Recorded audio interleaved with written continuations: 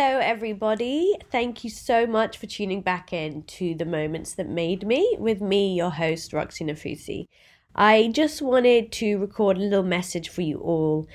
Everything that is happening at the moment with COVID-19, I know is leaving so many of you feeling really uneasy. I've been getting a lot of Instagram messages over the last couple of days where you're kind of just expressing how anxious you're feeling. Some of you are having a lot of panic attacks, just feeling really uneasy. And I guess it's the fear of the unknown, it's economical issues, you don't know what's going to happen with your work, with your income, and of course a complete change of life. We are inside more, inside almost completely, with only seeing a handful of people, if anyone at all. I really want to help you guys with your emotional well-being, of course. So I'm going to be doing Instagram lives, which I will announce on my Insta stories soon, the exact times. But I'm going to be talking about things like how to keep fit and healthy, how to deal with anxiety when it arises, how to make the most of this time for really like self-development and make it into like something positive. So when you come out of this, we're going to feel incredible. We're going to have done so much inner work and we're going to come back fit and healthy and mentally strong.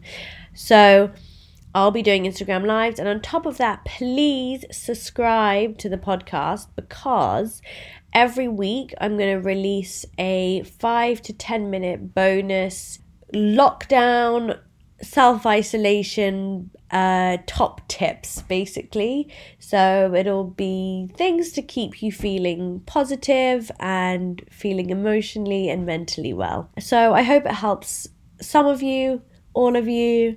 Please do rate, review, and subscribe to the podcast. It really, really helps everything that we do here. And I'm sending you all lots of love and positive vibes.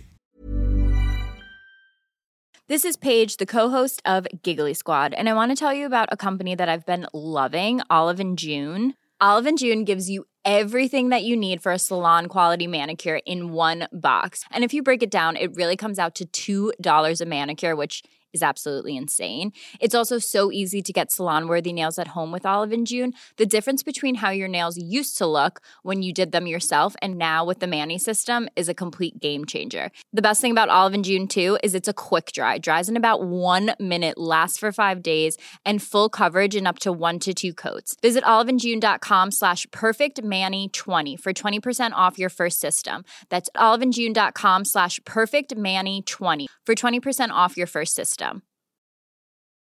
When you're ready to pop the question, the last thing you want to do is second-guess the ring.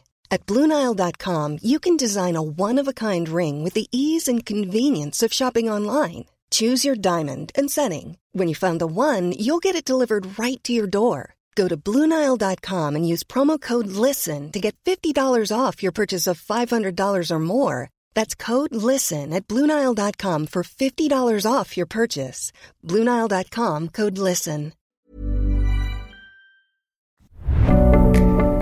Hello and welcome back to The Moments That Made Me.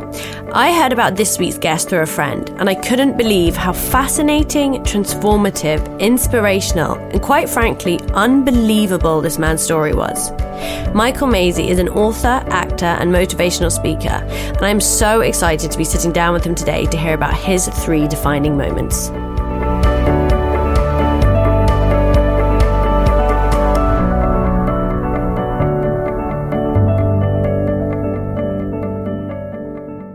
Hello, Michael. Hey, Thank you so much for coming in today. Privileged to be here. Thanks. So usually we just kick straight into it by asking you what your first defining moment that got you to where you are today. For me, I would say it was getting sober, which was the 15th of December 2007. So I was 25 years old, had used alcohol and drugs all my life to just to help me get through, and eventually through a lot of pain and battering myself for 25 years, I threw the towel in. So yeah, I'd say that was like I started laying proper foundations in my life when I got sober.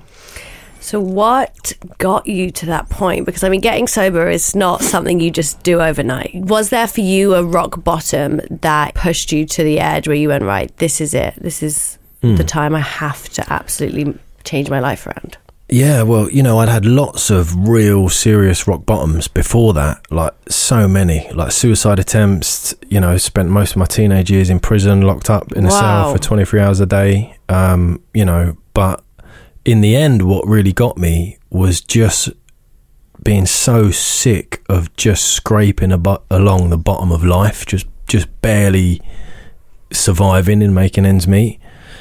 And I just got so sick of that, you know, and that was what done it to me. You know, when I look at all of the rock bottoms I had so much worse rock bottoms, so many moments where I should have really been like, now's the time, you got to change. But in the end, it was just like the mundane existence that really just got me. I was like, I'm so sick of this now.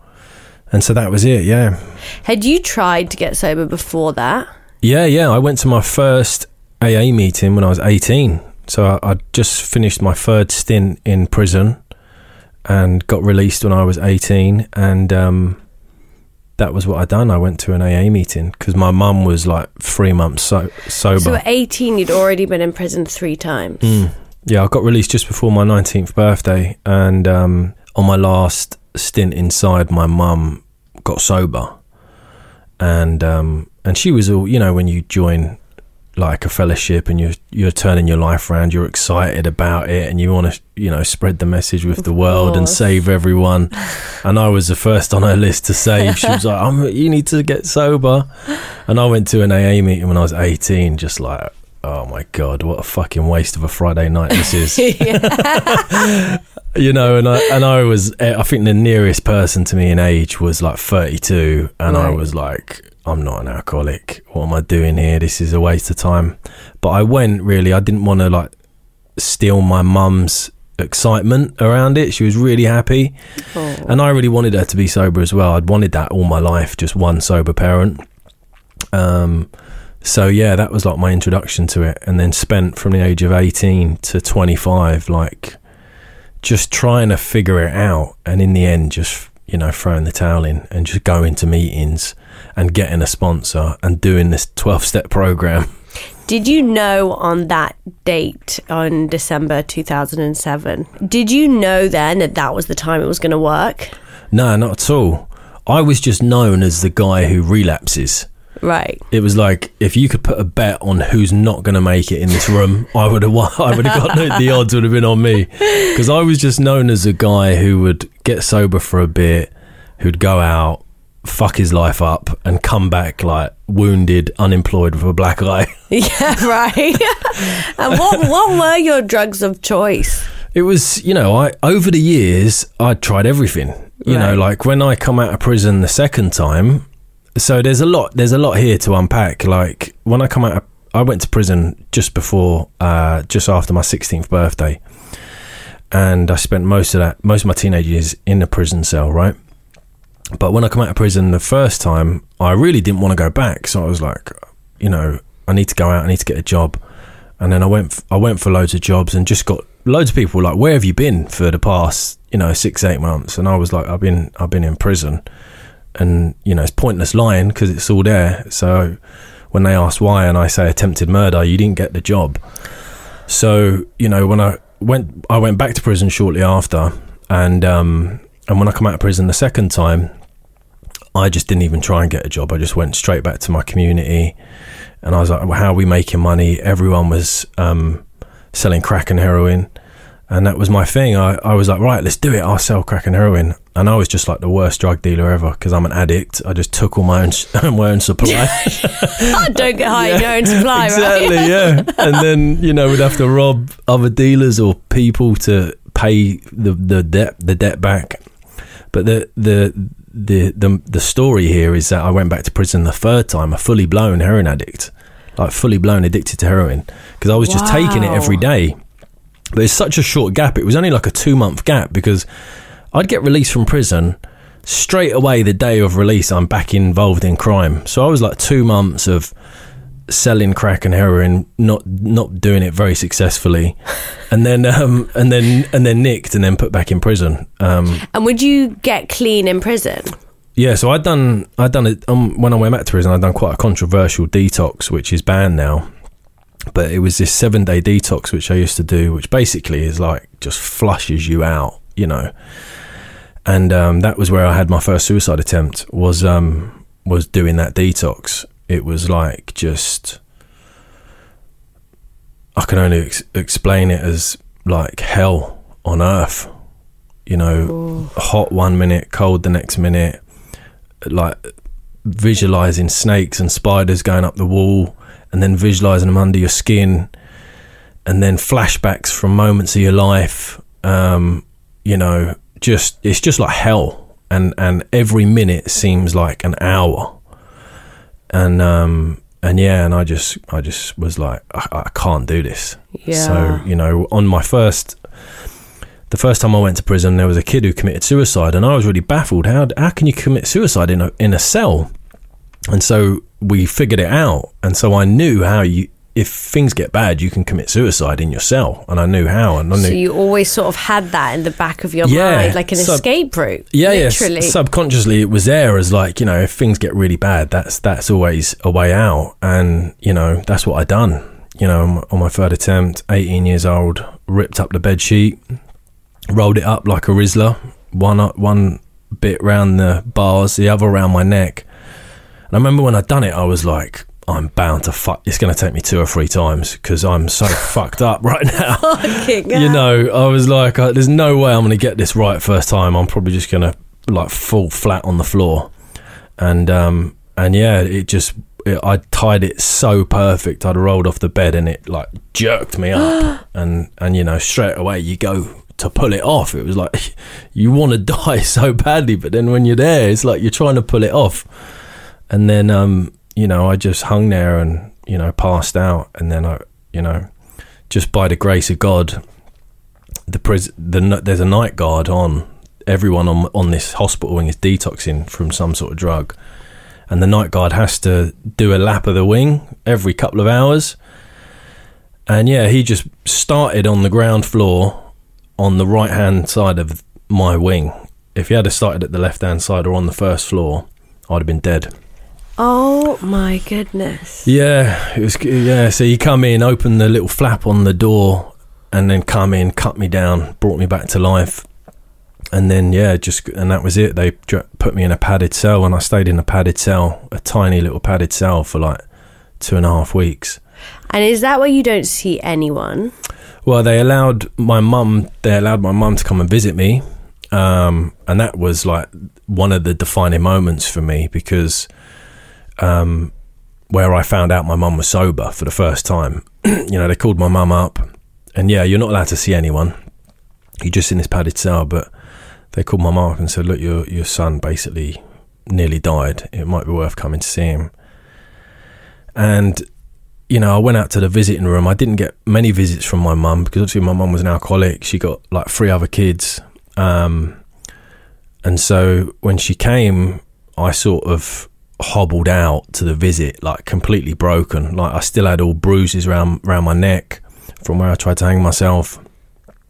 And I sat down, and, you know, my mum was just, you know, like, I didn't want to tell you until I was serious about this, but, you know, I'm 3 months sober. And I just burst into tears in this visiting room, which the visiting room in a prison is normally a place where everyone is acting tough. They want to show the outside world, this place hasn't broken me, I'm running this joint, blah, blah, blah, all this, you know, macho bullshit. But in that moment, I just was a scared little boy who wanted his mum. It was like the one thing I always wanted was one sober parent. And yeah, and that was like a little moment for me of like, maybe I'm not this tough guy that I'm presenting to the world. Maybe there's something else here. And so, yeah, that was like one of the moments that really sort of just got me curious to thinking, you know, maybe there's more to Michael than what I think. So, yeah.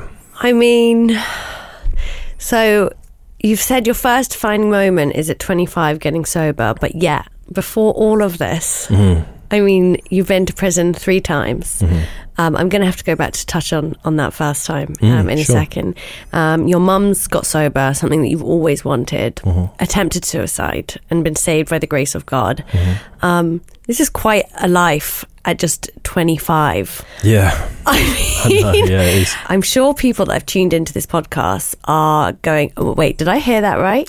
So I'm going to go back because you said that the first time you went to prison was for attempted murder. And do you mind talking us through that a bit? Because I feel like I can't just skip over. Yeah, so I think for you to understand that story properly and for the listeners to understand it properly, I need to give you like the context of what life was like growing up. Yeah. You know, we grew up on Ivory Bridge Council Estate in Isleworth. You know, we lived in one of the tower blocks. So we had like neighbours above us, below us, either side of us. Everyone was broke. You know, all of the kids there growing up, primarily all of their dads were either in prison or they weren't around. And so, you know, we grew up, although we had like this mad community spirit, we was predominantly like the blind leading the blind. You know, like our father figures were the older kids in our community who were just hustling and selling drugs.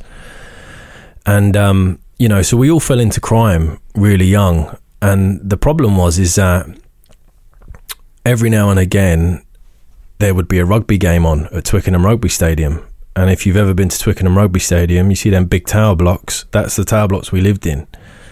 And so every now and again, you'd have loads of rich white men. And I say white men because most of the kids in my community, I was only one of the few white kids. You know, most of us were mixed race or black kids.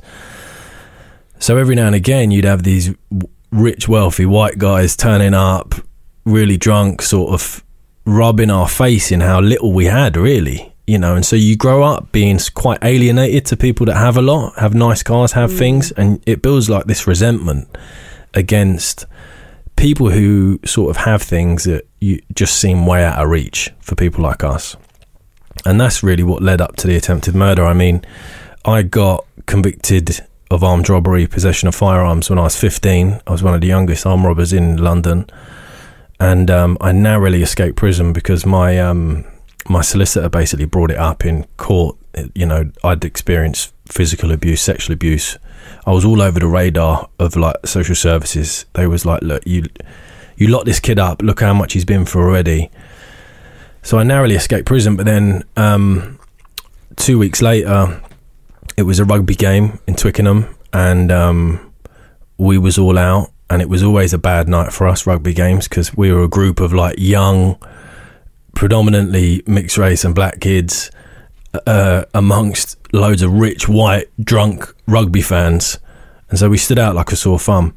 And yeah, one of my mates got racially abused. Someone said a racist word to him, and a fight broke out, and the rugby fan who racially abused him got stabbed in the throat and the face about 20 to 30 times. And yeah, we was all arrested. And because I had the conviction for armed robbery already, they said, you know, either you tell us who done it or you're both going to prison. And so like the code of the street where I grew up is like, you don't grass. So I was like, I'm willing to go to prison. I'm not going to grass up my mate. And that was it. That was my first stint. I just turned 16 and was sent to the murderer's wing of Feltham Young Offenders. I'm quite speechless. Thank you for your openness and honesty. How does it feel thinking back to that time of your life? Does it feel real? It's so worlds away from where you are now. Yeah, I mean, that little boy is still a part of me, you know, and he was just a lost little boy who wanted love from his dad, you know, like my dad was a heroin addict. He died last year of a heroin overdose, you know. Sorry. And like, that's what I wanted. I wanted a positive male role model to be around to guide me and to mentor me and to tell me he's proud of me. And in the absence of that, I make my own conclusions up about the world and what men are and what role men play. And predominantly what I learned from my community is men are angry, unpredictable and violent. And if I'm going to survive in this world, I have to be angry, unpredictable and violent. Otherwise, I'm going to become a victim to other men. And so, you know, if you peel the layers off of all of that, underneath is a scared little boy who just wants love. Of course. You know, I had to find some compassion for him and give him the things that I never got. Yeah. You know, the compassion, the love, the tolerance, the patience, and just allow myself time to heal, time to forgive myself, and time to do work on myself so I can break the cycle, so my kids don't have to go through the stuff that I went through. And that's like the work of, you know, I've been sober 12 years now, and it's took me, you know, all that time to really, you know, get to where I am today, you know, and break the cycle. And that for me is like probably the greatest achievement of my life, is that my kids have never seen their dad drink or use drugs. My mum was an alcoholic, my dad was a heroin addict. You know, my dad, you know, the blueprint I got from dad was when things get hard, you leave. You know, I got 15 brothers and sisters from my dad. You know, and what I learned was from him, you know, when things get tough in a relationship, just leave and get another one pregnant. And so then that was another thing I had to figure out, is like, God, how do I do relationships? Because the blueprint given to me was that any sign of difficulty, you just leave, just bail. Yeah. You know, like, and so like, this is you know, it's been so much learning over the years. I thought, you know, getting sober would just fix it all, and it was just the tip of the iceberg. You know, parenting also played a massive role in that as well, because I had no dad around to model what parenting looked like, and my mum was an alcoholic, so emotionally she just wasn't available. Yeah, of course. So, you know, so many layers of growth and so much learning, and that's why now, you know, I think it's and that's why I do what I do now, really. I feel like it's my moral obligation to run these workshops, run these retreats, to just help men, you know, figure this stuff out.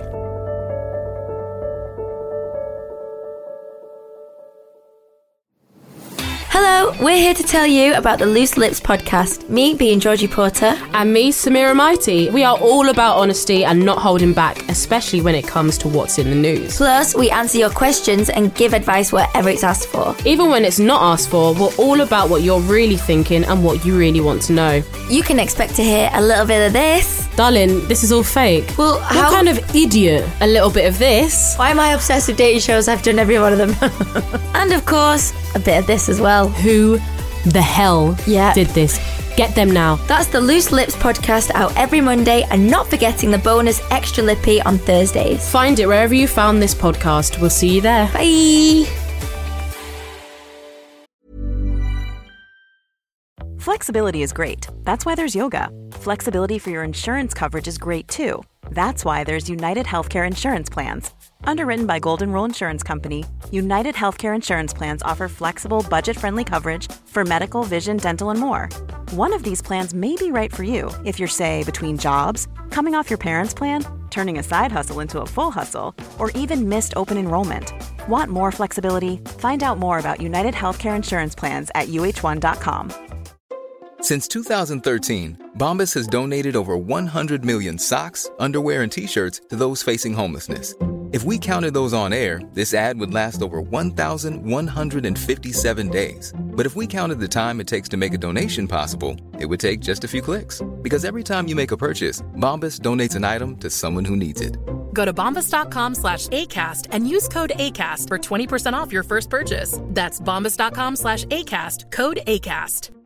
Mom deserves the best, and there's no better place to shop for Mother's Day than Whole Foods Market. They're your destination for unbeatable savings, from premium gifts to show-stopping flowers and irresistible desserts. Start by saving 33% with Prime on all body care and candles. Then get a 15-stem bunch of tulips for just $9.99 each with Prime. Round out Mom's menu with festive rosé, irresistible berry chantilly cake, and more special treats. Come celebrate Mother's Day at Whole Foods Market.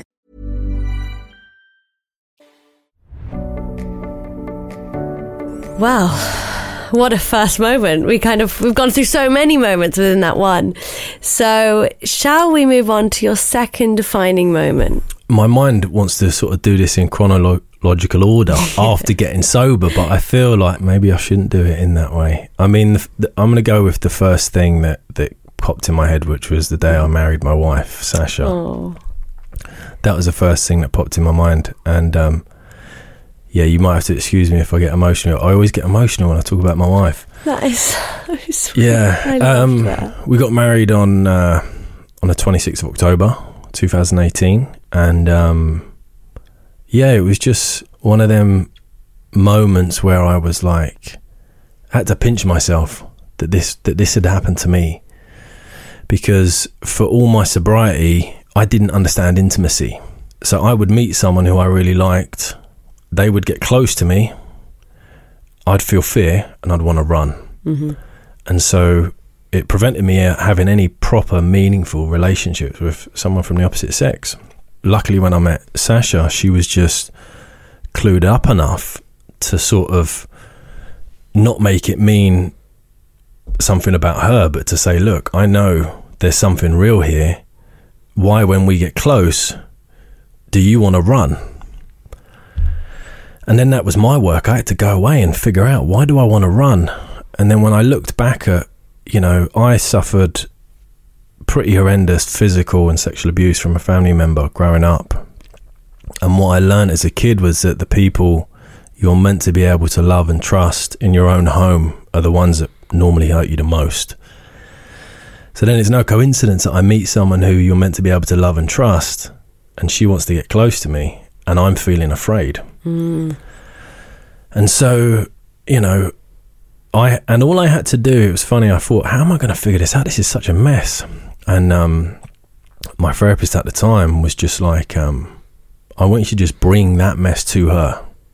And so I just told her, I said, look, in these beautiful moments when I should enjoy it and we should be really happy, and you want to get close to me and experience intimacy, which is just a cuddle on the sofa, something as simple as that, I feel fucking terrified. I want to run, because everyone who got close to me growing up as a kid hurt me. And yeah, it was like she burst into tears, and she said, I sort of spent a bit of time thinking that maybe you weren't attracted to me anymore or something like that. And in that moment, we had intimacy. It had nothing to do with sex. It was like I'd brought all of me, she'd brought all of her, and both of all of us was welcome with each other. And that was like the sort of one of them moments of set the bar of where we're going with our relationship. How much of me can I bring to her? Like the darkest bits that I'm ashamed of, the bits of myself that I hide and repress and deny. Can I bring all of that to her?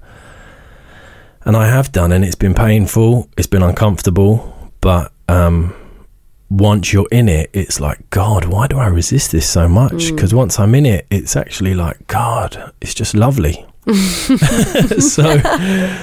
So yeah, and then getting married, we'd been together sort of 7 years. It'll be 9 years this year, and it was just like, yeah, I'm marrying a woman who knows everything about me, and she hasn't rejected me.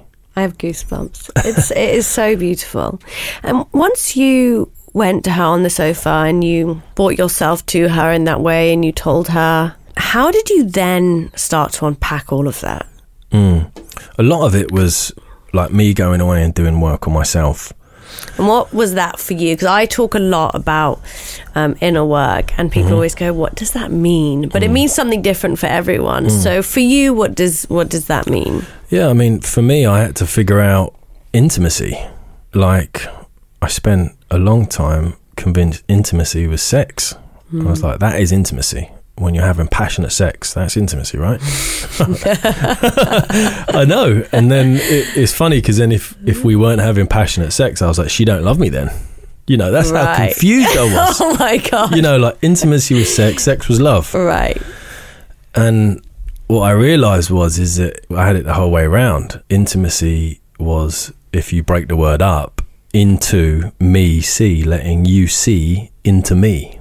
Yeah, like I love that. All of into the darkest chambers of my heart that I don't let anyone. Yeah. And when I let her in there, then we experience intimacy. And I feel when I let her in and she sees it all and she doesn't reject me, I'm like, shit, maybe it's not true what my head tells me. Yeah. Because my head would always tell me, if she knew all that stuff, she'd reject you. Right. She'd think you're so fucked up. I can't be around you. And then when I open up and let her in and she doesn't reject me, I'm like, maybe that voice is wrong, and maybe I can trust. Maybe this is a safe place, and maybe not everyone is going to hurt you. So you literally had to prove that negative voice wrong. Yeah, in a lot of ways I did, yeah.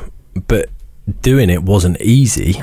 It was terrifying. It takes a lot of courage. It was terrifying, yeah. What do you think gave you that courage or bravery, or was it that you just realised you would lose her if you didn't? I think, you know, this is what I've always been great at throughout my sobriety, is like being humble enough to go and learn. And I basically humbled myself to go to a company called Clear Mind International, who's run by a man and woman, Dwayne and Catherine O'Kane, who were both really qualified therapists, who had their own relationship problems, figured them out and set up all these workshops to help other relationships. And so I was just like, okay, I'm having relationship problems, where do I go? And these were just the people who just were like right there in front of me that other people had used. And so a lot of this I owe to them, because they just really educated me on all of this stuff. And so, yeah, it was, a lot of this was like me dipping my toe in, getting it wrong, saying to Sasha, hold fire. Dwayne, can we have a Skype session? Mate, I've done this, you know, because I would like go into it thinking I had it right, and I'd do it all wrong. You know, I'd start, you know, conversations off not with I statements, stuff like that. And it would, in like some ways, point in the finger. And so my whole communication, everything, the language I used had to change. I had to stop speaking from the head and start speaking from the heart, which is a really easy term to use, but actually try doing that in an intimate moment with your loved one. It wasn't easy for me. No, it's powerful. And I think one of the things that you've done, and one thing that I always talk about in relationships, is owning your own shit. I always say that to people, like, recognize what's yours and what healing you need to do for yourself. That always has to be number one. You know, really nothing is about the other person. It's all about you and what you're doing and how you're perceiving things. And if two people can heal on their own, then together they can heal as a couple. Yeah, 100%. I agree, yeah.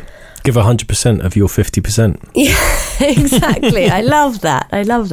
So, what is your third defining moment?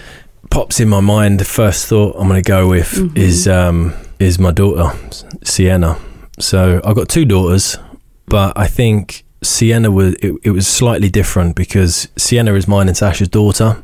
And so she lived with us every day, you know, and Connie, my eldest daughter, me and her mum had a very brief relationship, and then but resulted in a pregnancy, which you know, Connie's great, I love her so much, but I think it was a very different experience when you're living with the child every single day. So I think that would be my third defining moment, is I had to learn so much about parenting, which I didn't know.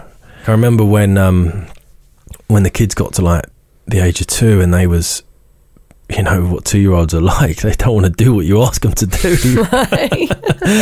And, you know, the only solution I had was the solution that I had growing up, which was violence. My mum would just smack me and hit me, and unless I'd done what I was told. And I remember at the time, you know, I've never hit my kids, but I went and sought out a parenting therapist and was like, I need help, because like when I asked my daughter to brush her teeth and she says no and she throws a toothbrush on the floor, my head just tells me to hit her. And I don't want to hit her, but I don't know any other alternative. I don't know the what do you do in that moment? Right. What do you actually do? And I remember the therapist was like, Michael, I really honour you for coming and sitting here and owning this. He said most people in your position would just probably repeat the same old patterns. Yeah. And so he gave me loads of tools. And I remember one of the tools was, he was like, so imagine she's a fire and you're a fire blanket of love. And you're going to put the fire out with a big hug. And I was like, you're joking, right? You are having a laugh. I'm paying all this money for that. And he was like, and then he explained the sort of the science and psychology behind it. He said until children get to the age of 6, they don't have the internal mechanisms to process their emotions effectively. Yeah. So all you need to do is be a fire blanket. Just put the fire out with love. You know, they're just acting out because they're probably feeling happy, sad or something, and they don't know how to communicate that or process it. So I was like, all right, I'm going to give it a go. And I really thought, this is bullshit. It's never going to work. And so the next time it happened, I got down to Sienna's eye level and I looked her in the eye and was like, what's going on? You know, do you want a little hug? And she just laid on my shoulder and cried. Oh. And I was like, it was like this moment where I looked up and I was like, oh my God, I can't believe it's worked. And I felt this joy. But I also, when I went to bed that evening, I felt this sadness for all the times I was a bit naughty like that. And I just got a whack around the face, you know? Yeah. And so this journey of learning how to parent effectively, I've learned so much. But the sort of theme through all of it has carried a lot of sadness for me, because it's a reflection of all the things I never got growing up, was just that patience and compassion, you know, which I think when you've got a single parent who is dependent on alcohol isn't able to give that. They just don't have any space for it, you know. Yeah, of course. I mean, that's such a lovely story. And I mean, it's funny, I've got a lot of nieces and nephews, and I'm obviously a parent now, but Wolfie's not quite at that age yet. They have so many emotions, and they just don't understand how to process them. And my heart, like, I know I will not be a very good disciplinarian because my heart is just like, they don't get it. And I think watching children grow, it does bring back so many memories of your own childhood, and kind of you grow as they grow, don't you? It is such a beautiful thing that you do together with your child. Yeah, 100%. Yeah, and you definitely have to be adaptable to everything at any moment. But there was a good book I read called Raising Girls by Steve Biddulph. Yeah. And he has different chapters on different age groups.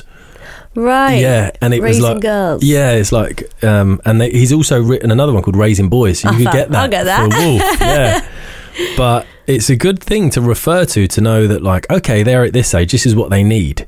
And at some time in this age group they might revert back to the previous age of what they need, just to check that is solid. Right.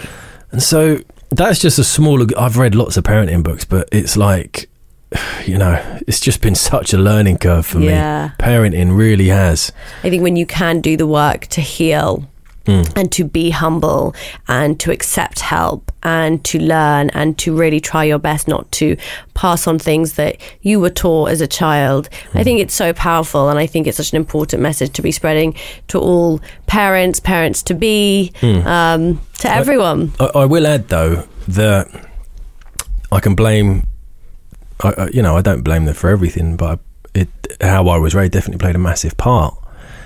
But I think if I was raised any differently, I certainly wouldn't be where I am in life today. Oh, of course. You know, no regrets. Like, so if I'm going to blame them for that, I have to blame them for all of the good stuff I have in my life as well. Absolutely. You know, because if I'd have been raised the way I think I should have been raised, I wouldn't feel such a need and desire to help other people. You know, and I wouldn't have all the knowledge that I have to pass on to help other people. So they've done a lot wrong, but in a lot of ways, look at where I am in my life. You know, they've done a lot right as well. Of course. And I think that's why I did this podcast, is because what I was finding was when I was speaking to people, their stories, a lot of their defining moments are their rock bottoms. It's their tough times. It's the times where they felt completely lost, that there was no hope. And then they found that strength, and it changed them. And it changed them to get them to this incredible place. And you know, that's exactly it. You have to love all of you, the good and the bad and the dark and the bits you're ashamed of and the bits that you maybe sometimes you wish never happened, but really every single moment got you to where you are. Even now, I have times I'll be out on my land and, you know, and there's no planes, there's no trains, there's no traffic, and it's just me and the sun and the breeze, and it's like, how did I get here? And I'm only 37 or 38 this year. So yeah, I mean, it's surreal, really, you know, and this life certainly was not written for me. I should not be sitting here. I should be dead or in prison, really, statistically. So I do have to pinch myself sometimes, you know, and I think this story and all the gold that I've learned, it has to be passed on. You know, I can't just ride off into the sunset, send the kids to private school and live happily ever after. I need to go back and go to prisons, schools, detox clinics, you know, and help. That's my duty now until the day I die, to save as many lives as I can. I have a huge smile on my face. It's so touching, and it is so beautiful and so inspirational, and you are doing such good in the world. Before you leave, I have 10 quickfire questions for you. Sure. First question is your most memorable book. Sermon on the Mount by Emmett Fox. First book I ever read in my whole life. I read it when I was 25. I'd never read a book until I was 25. Ever, no. No way. Yeah, it's the first book I ever read, yeah. How long did it take you? Ages. My first 2 months of being sober, and that was quick for me. But yeah, it's a powerful book. Yeah, my first sponsor, Sean C., who I write about him in my book actually, he advised me to read it, and yeah, mind blown. Your favourite quote? There's a quote by Kobe Bryant, the late Kobe Bryant, saying, it's along the lines of, all you should try and do is inspire others that they can be whatever they want to be.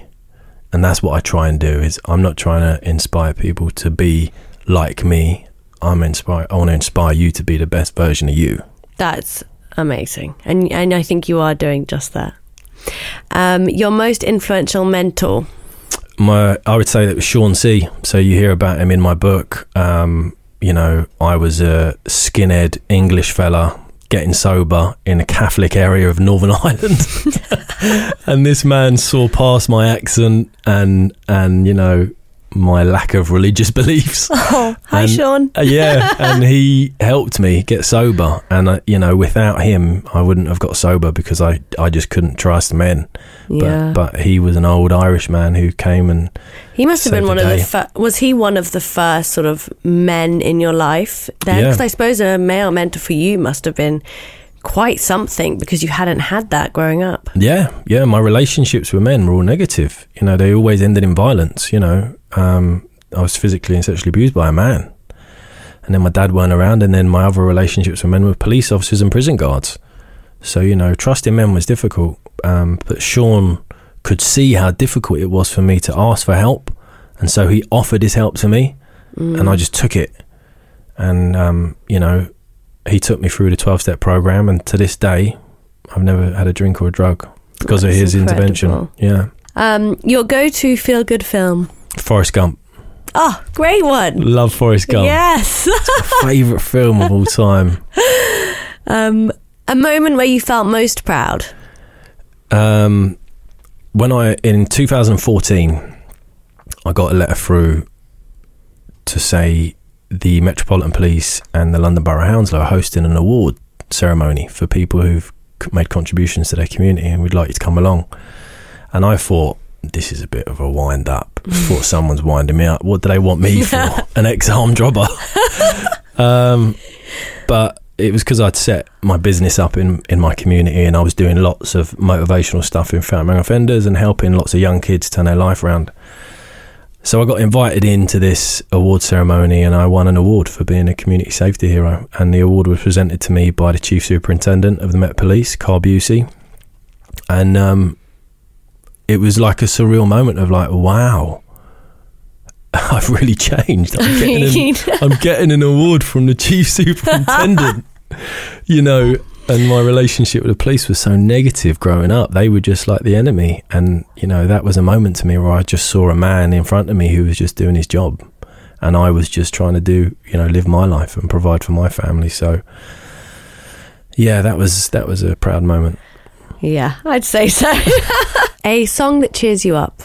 Well, actually, there's a few songs, actually. Do you know, I'm going to be really cheesy with this, but I love Fairy Tale in New York by the Pogues. Even if I hear that now and it's not Christmas, I still, you know, love it. I love that song. Yeah. So. Oh, if you're feeling down, play that. Yeah. top tip for dealing with stress? Breathe. Just breathe. Oh my gosh. It feels so good when you get into it. Yeah. That's it. Just breathe. I'm massive into breath work, all different types of breath work, you know, cathartic breath work. But yeah, just go and take 10 deep breaths. That's what I do. Yeah. It works. It works, yeah. Okay, your guilty pleasure. I got a really sweet tooth. Ridiculous.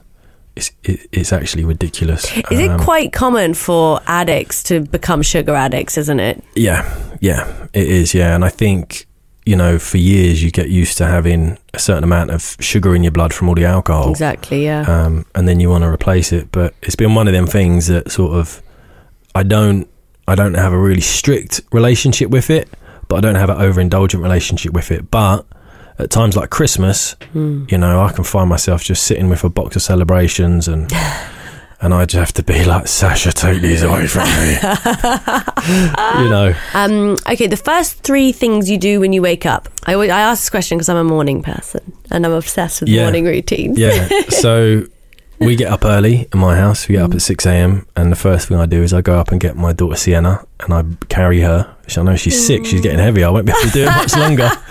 But I carry her and put her in our bed and we have a little cuddle and a little chat and stuff like that. And then, you know, I get up, say some prayers, always ask my higher power. You know, I'm not a religious man, but I do believe in, you know, a God. Say some prayers, ask for a sober day to be a good man, a good dad, and a little bit of gratitude as well. And then, you know, go up and have breakfast with my family. I think that might just be one of my favourite answers for that. That sounds like a really, really good morning. One thing you'd like to achieve in the next year? So I'd like to sign book deal number 2. So Pam Macmillan, my publishers, have published my book. I've already said, you know, just need to build the platform a little bit more. And we've got book number 2 coming out. So yeah, fingers crossed it should all be good. We're filming this weekend, one of my workshops. So that might be on TV soon. And if it is, then I'll have the platform and then, you know, I'll have book number 2, fingers crossed. My last question for you is, who is the first person you'd call to share good news? I think I know the answer. Yeah, it'd be my wife, my beautiful wife, Sasha. Yeah, he's like my best mate. Yeah, I you know, don't have a massive friend circle. I think it's really important to have that inner circle really tight and solid. So yeah, she'd be the first person I'd call. Tell her straight away. Yeah, Sasha, you sound like a truly wonderful woman. Yeah, she's a ledge. You'd get on with her well, Roxy. Yeah, I think I would.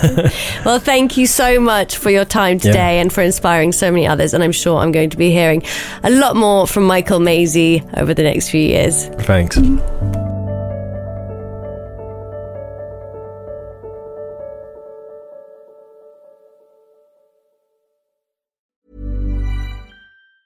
Mom deserves the best, and there's no better place to shop for Mother's Day than Whole Foods Market. They're your destination for unbeatable savings, from premium gifts to show-stopping flowers and irresistible desserts. Start by saving 33% with Prime on all body care and candles. Then get a 15-stem bunch of tulips for just $9.99 each with Prime. Round out Mom's menu with festive rosé, irresistible berry chantilly cake, and more special treats. Come celebrate Mother's Day at Whole Foods Market. Planning for your next trip? Elevate your travel style with Quince. Quince has all the jet-setting essentials you'll want for your next getaway, like European linen, premium luggage options, buttery soft Italian leather bags, and so much more. And it's all priced at 50 to 80% less than similar brands. Plus, Quince only works with factories that use safe and ethical manufacturing practices. Pack your bags with high-quality essentials you'll be wearing for vacations to come with Quince. Go to quince.com/trip for free shipping and 365-day returns. Imagine the softest sheets you've ever felt. Now imagine them getting even softer over time. That's what you'll feel with Boll & Branch's organic cotton sheets. In a recent customer survey, 96% replied that Boll & Branch sheets get softer with every wash. Start getting your best night's sleep in these sheets that get softer and softer for years to come. Try their sheets with a 30-night guarantee. Plus, get 15% off your first order at bollandbranch.com. Code BUTTERY. Exclusions apply. See site for details.